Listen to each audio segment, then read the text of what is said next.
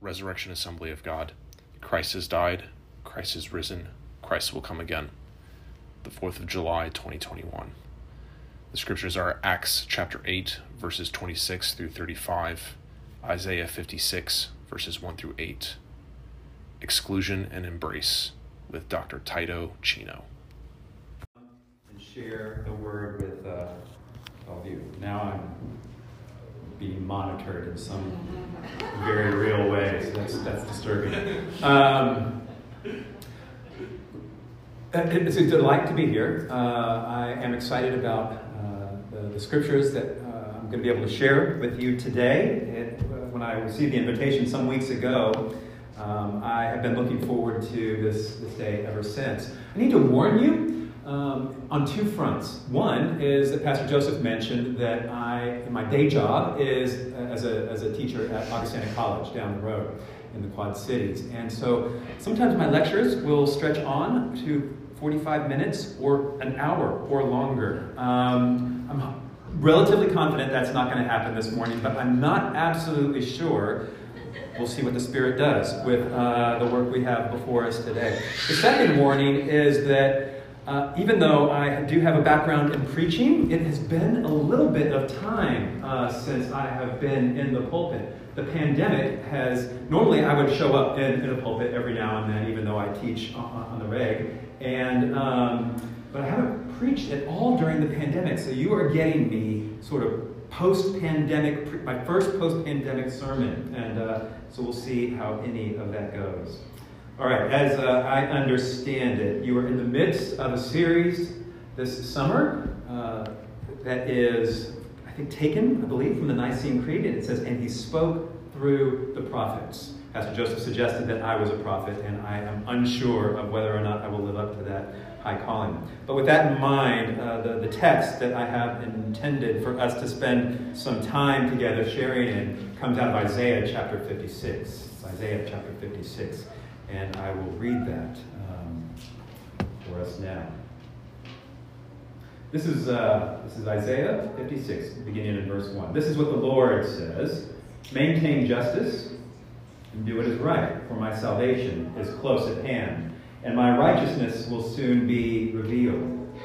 Blessed is the one who does this, the person who holds it fast, who keeps the Sabbath without desecrating it, and keeps their hands from doing any evil.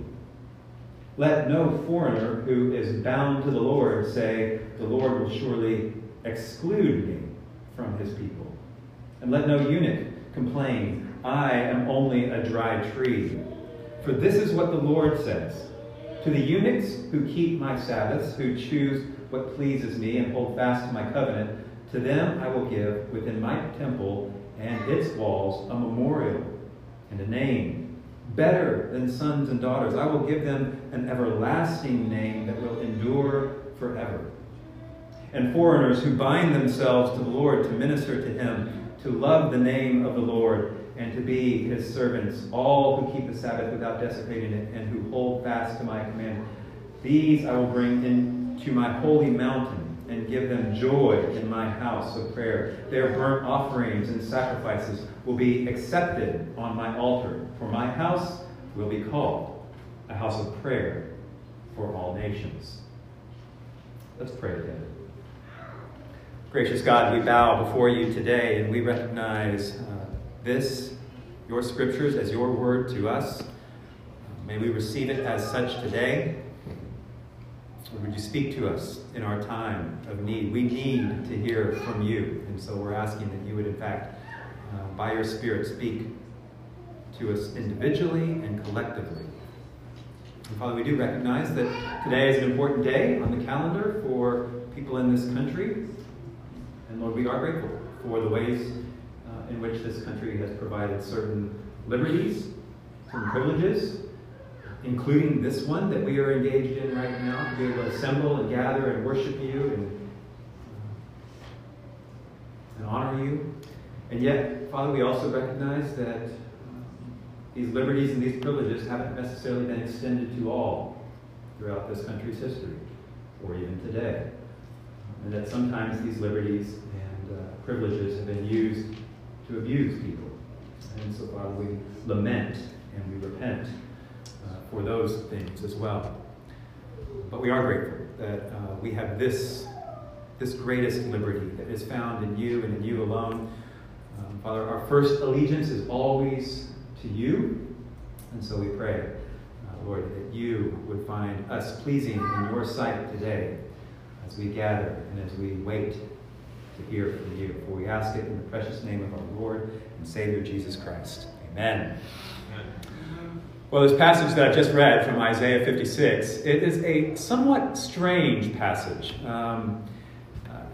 But what I want to draw your attention to, or what I'm hoping to sort of put on display for you today, is the way in which these words reveal to us the immense, scandalous, in some ways, radical love of the Lord God for his people and for all whom he might include as his people.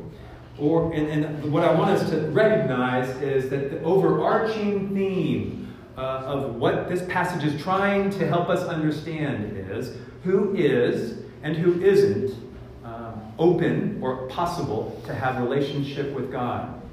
And, or, as I've sort of phrased it at one point, you maybe saw the title of the sermon, who is excluded and who is embraced. Now, to understand what is happening in this, it is, again, a rather strange sort of talking about foreigners and eunuchs and whatnot. But to understand what's happening in Isaiah 56, naturally, one ought to know just a bit about the context. And so Isaiah 55, and the chapter just previous, what we find there is a call. It's a call to the people of God to return to the Lord. In fact, it's so good, I'll just read it. Again, this is Isaiah 55. Come, all of you who are thirsty, come to the waters. And you who have no money, come, buy and eat. Come, buy wine and milk without money and without cost. Why spend money on what is not bread, and your labor on what does not satisfy? Listen to me, and eat what is good, and you will delight in the richest of fare.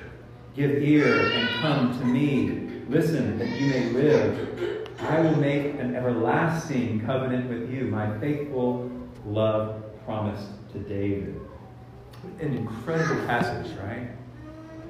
Come, all who are thirsty. I'm not sure we can appreciate just how the Israelites, the original readers of this text, would have received these words. But to do that, maybe I want to ask you to do something. I want you to imagine with me for just a moment that you are in jail. Okay? Imagine with me that you are in jail. Now, I recognize that for some of us, myself included actually, that it's more a matter of remembering than imagining. But imagine that you are in jail for something that you've in fact done. You are guilty of whatever crime it was that you are in jail for. There's no bail, there's no parole, there's no chance of you having your case dismissed. And so imagine yourself in that. Are you doing it? I don't know if you're imagining yourself in jail or not. Okay? Now, how would you feel? How would you be feeling if you found yourself in that situation? Scared? Yeah. Discouraged? Ashamed? Hopeless? All possibilities. Maybe a mix of all of those things. And if you can do that, if you can imagine what it would be like to be captive, held against your will in jail, then you're beginning to understand maybe what is some of the Israelites would have been feeling as they are receiving these words out of Isaiah for the very first time. Chapters 1 through 39 of Isaiah are prophecy. They are warnings before they went into exile. And then chapters 40 and following, what we find ourselves in are words that they would have been considered to reflect on while they were either exiled in Babylon or shortly after they had returned. So, they as a people, I imagine, would have been feeling whatever it was you were feeling or thinking you might be feeling just a few moments ago. Scared, ashamed, desperate, hopeless, all those things. Thinking, we've blown it. We've absolutely blown it with God. We Our sin built up and built up and built up. It was too great. And we were warned. And now we're sent away. We're away. We're outside of the promised land. We're away from the temple. We are no longer in God's presence. Right? Beyond the reach of God's goodness and his mercy. They would have been thinking to themselves, the life that we knew with God is over. It's not available to us anymore. And then Isaiah 55. Come, any who are thirsty. I wonder how that would have sounded to them. Can you imagine, by the way, being in that situation? No one's ever felt like, I've messed up so bad with God that it's over, right? Just me? I'm the only one? Yeah, no, this is a common experience for people to feel distant from God, away from God's presence, feel like I've done too much sin in the world to be worthy of God's love. And to those of us who find ourselves in that situation, this word is, come, all who are thirsty, come feast on me, drink, receive water from me. Basically, what's God saying to his people? What's God saying to his people then? And what's God saying to his people now? He's saying, you are not abandoned. You're not left alone. I haven't forgotten you. If you are parched for the living God, if you realize that you have no resources available to you to earn my love and acceptance, if you realize that, then come. You are most welcome to receive from me. And maybe for some of us, that's just the word this morning that we need to be reminded of. That God's invitation to us is evergreen. It's always new. It's new every day. And that you and I, just like the people of God throughout history, can experience the love of God in an unmistakable sort of way, in a way that is firm and secure. Or maybe, Paul's word to the Romans, to be reminded that neither death, nor life, nor angels, nor rulers, nor anything present, nor things to come, nor powers, nor height, nor depth, nor anything else in all creation will be able to separate us from the love of God in Christ Jesus our Lord. So, that's one word to receive this morning for you. But if we aren't excluded from the love of God, then the question still remains, well, what about others? And the reason I bring it up is that it's been my experience, and it's not just my experience, I see it in the Word of God, that God's people get really confused on this, about who is excluded and who is embraced, right? Some people have a difficult time realizing just how radical the all-embracing love of God actually is. Sometimes, not all the times, but sometimes Israel understood, we know we are loved by God. But sometimes they weren't able to extend it any further than that. They weren't able to recognize this long, eternal purpose or plan of God to bless all the nations. This is the promise to Abraham, to bless all the nations, all the peoples, through you. And so the Israelites, they like the part about being blessed, but they forget about the rest of the promise, that all peoples. So here in Isaiah 56, God is reminding the people, is reminding his people of just how far his love extends. And God is directly speaking to this issue of who is included and who is excluded, who's invited into this call to come and be part of the people of God. But I don't know if you recognized it when I was reading Isaiah 56 just a few moments ago. It isn't just a generic all peoples. Isaiah 55 is an invitation to all. But in Isaiah 56, two specific kinds of people are mentioned. And I wonder if you can remember who they were. In case you can't, I know it was, you might have been a little sleepy or something in gathering here this morning. Let me read just again. This is again from Isaiah 56. Let no foreigners Let no foreigners who have bound themselves to the Lord say, the Lord will surely exclude me from his people.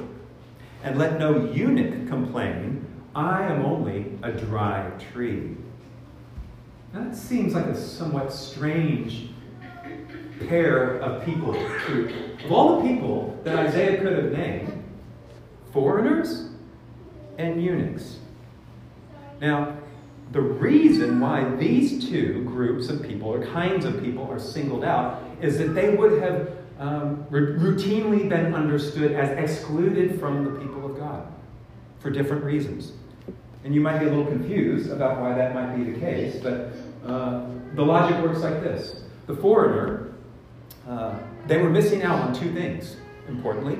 They didn't have the law, or the Torah, and they didn't have the temple, which meant the presence of God.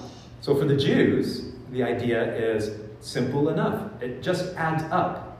Not a Jew, no law, no temple, equals no life with God. So the foreigner was seen as someone outside the boundaries of the promises of God. The eunuch is a bit more complicated. This is where I'll put on my sort of teaching professor cap for a second. But part of the way to understand this is the practical outcome of what it means to be a eunuch. By the way, if you don't know what a eunuch is, I would recommend you Google it later, okay? Actually, don't Google eunuch.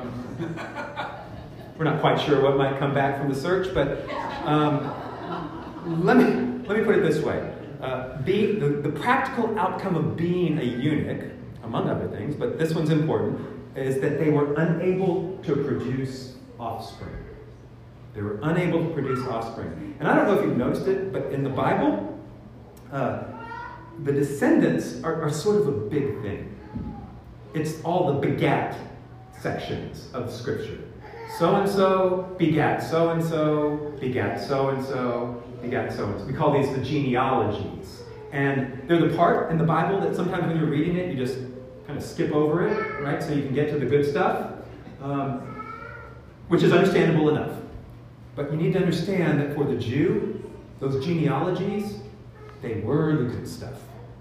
They were the good stuff. They have a deep interest in progeny because in their worldview, the way in which you know you are blessed is if you are able to extend your influence in the world. And one of the primary ways, if not the primary way, that the Israelites would do this is through their offspring.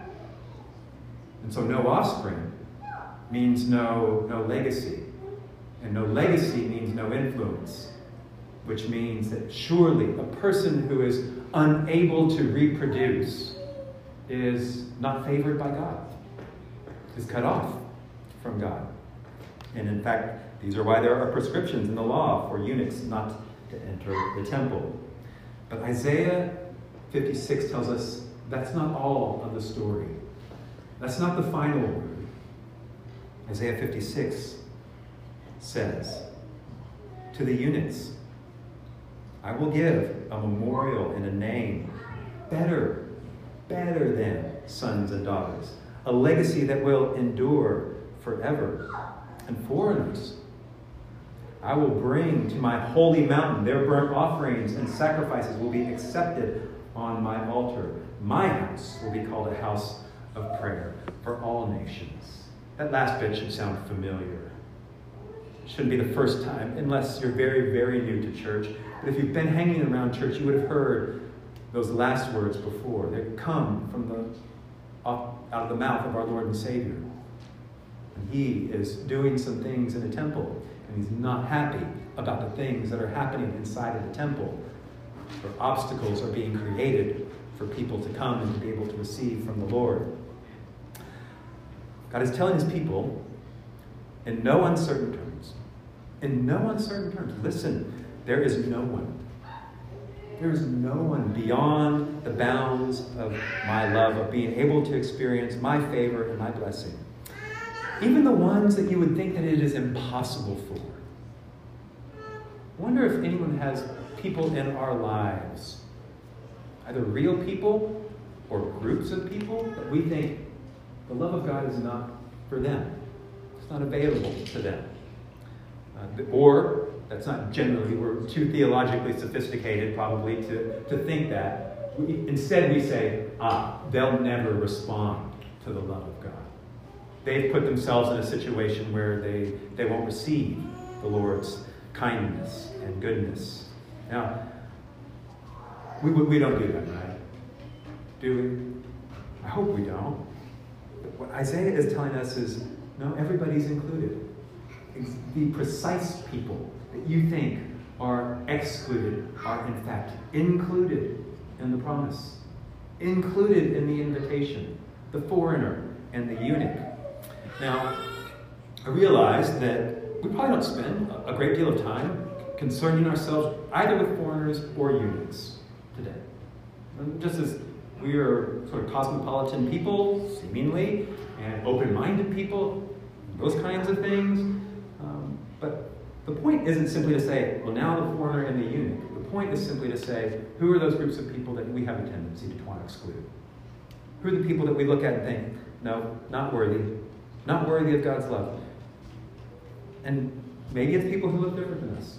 Maybe it still is foreigners in some ways. One of the things, actually, that I appreciate about coming and worshiping here is people look different from one another. Obviously, right? Foreigners, myself included, are welcome to gather and worship the Lord together. Praise be to God. But we are also tempted, aren't we, to want to exclude someone. The poor, the rich, the Democrat, the Republican, the racist, the undereducated, the homeless.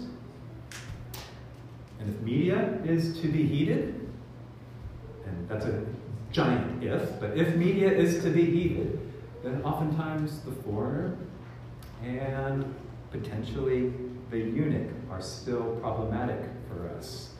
When I think about eunuchs, I'm not trying to get overly political or anything here, but eunuchs, in some ways, beyond their inability to reproduce, they are somewhat sexually ambiguous.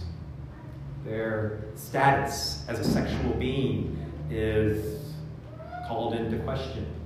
And that seems to be something that is front and center certainly for our culture these days, but also for the church in some ways. I recognize again that this is not a political message, by the way, even though it's July 4th and all those things.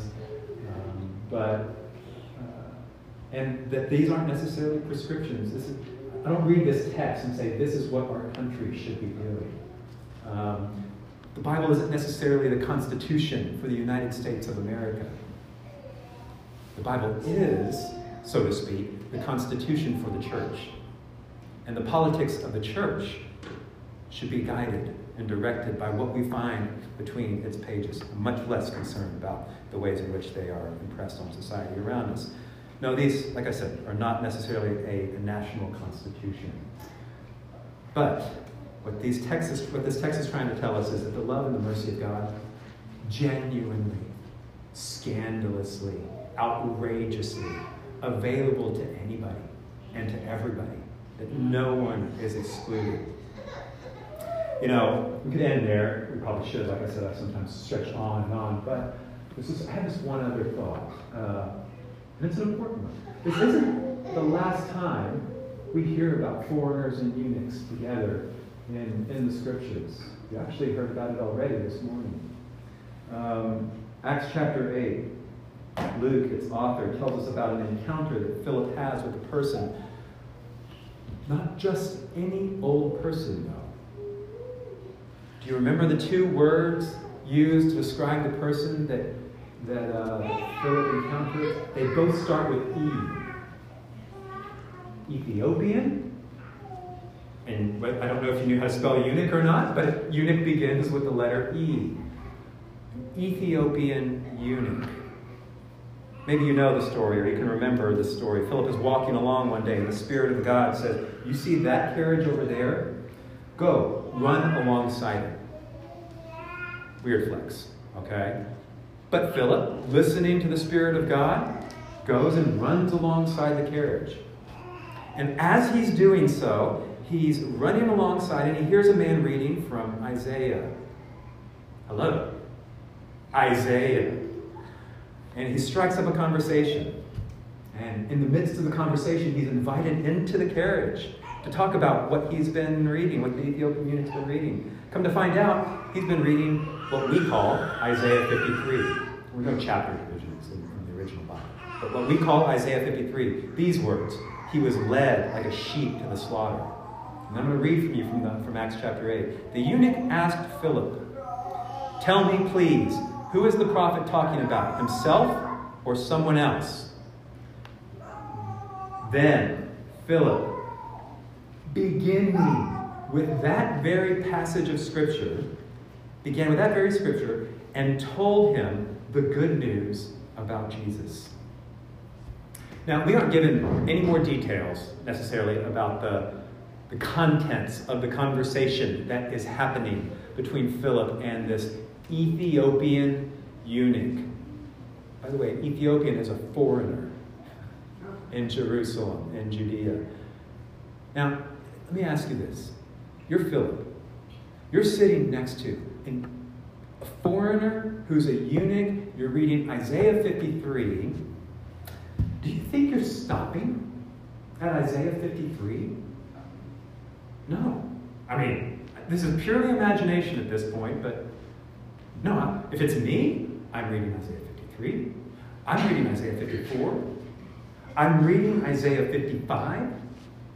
And you can bet your bottom dollar I am going to read Isaiah 56 to this man and explain to this foreigner who is also a eunuch, the promises of God are available to you. You too can be baptized and become part of the people of God. And sure enough, that is in fact what happens in this man's story. Friends, I'm going to close with just asking the question. Who in your life has God uniquely positioned you to ride alongside with and to be able to affirm to them in no uncertain terms, to be able to explain to them that the grace of God is for them too. It's also for them. Who in your life needs to be reminded that the love of God extends to them and that nothing can separate them from the love of God in Christ Jesus our Lord. And there's at least a possibility, a strong possibility, that the person who needs to be reminded of that truth today is you and me and all of us together. May we all know this truth to the core of our being. May we be people who live like we know that we're embraced by the love of Christ and are willing to embrace others with that very same love. Let me close us in a word of prayer. Great God, we are thankful to you for this truth that can never be repeated often enough or loudly enough. But quite simply, we are loved by you, no strings attached. God, may we choose to live in that reality. May we, in fact, be people who live like we know we are loved by the King of Kings. And may we extend that love to others as well. May we do this for your name's sake and for your glory. In whose name